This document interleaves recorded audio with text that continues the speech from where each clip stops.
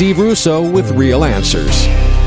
Webster's Dictionary defines a miracle as an extraordinary event manifesting a supernatural work of God. His miracles come in many shapes and sizes through a variety of situations and circumstances.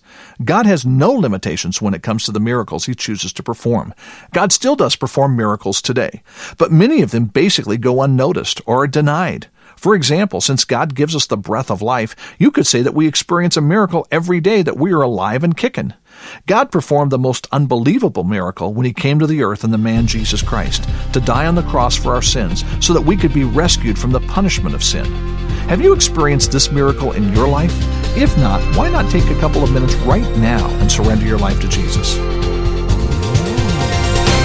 For more Real Answers, visit the Real Answers website, www.realanswers.com.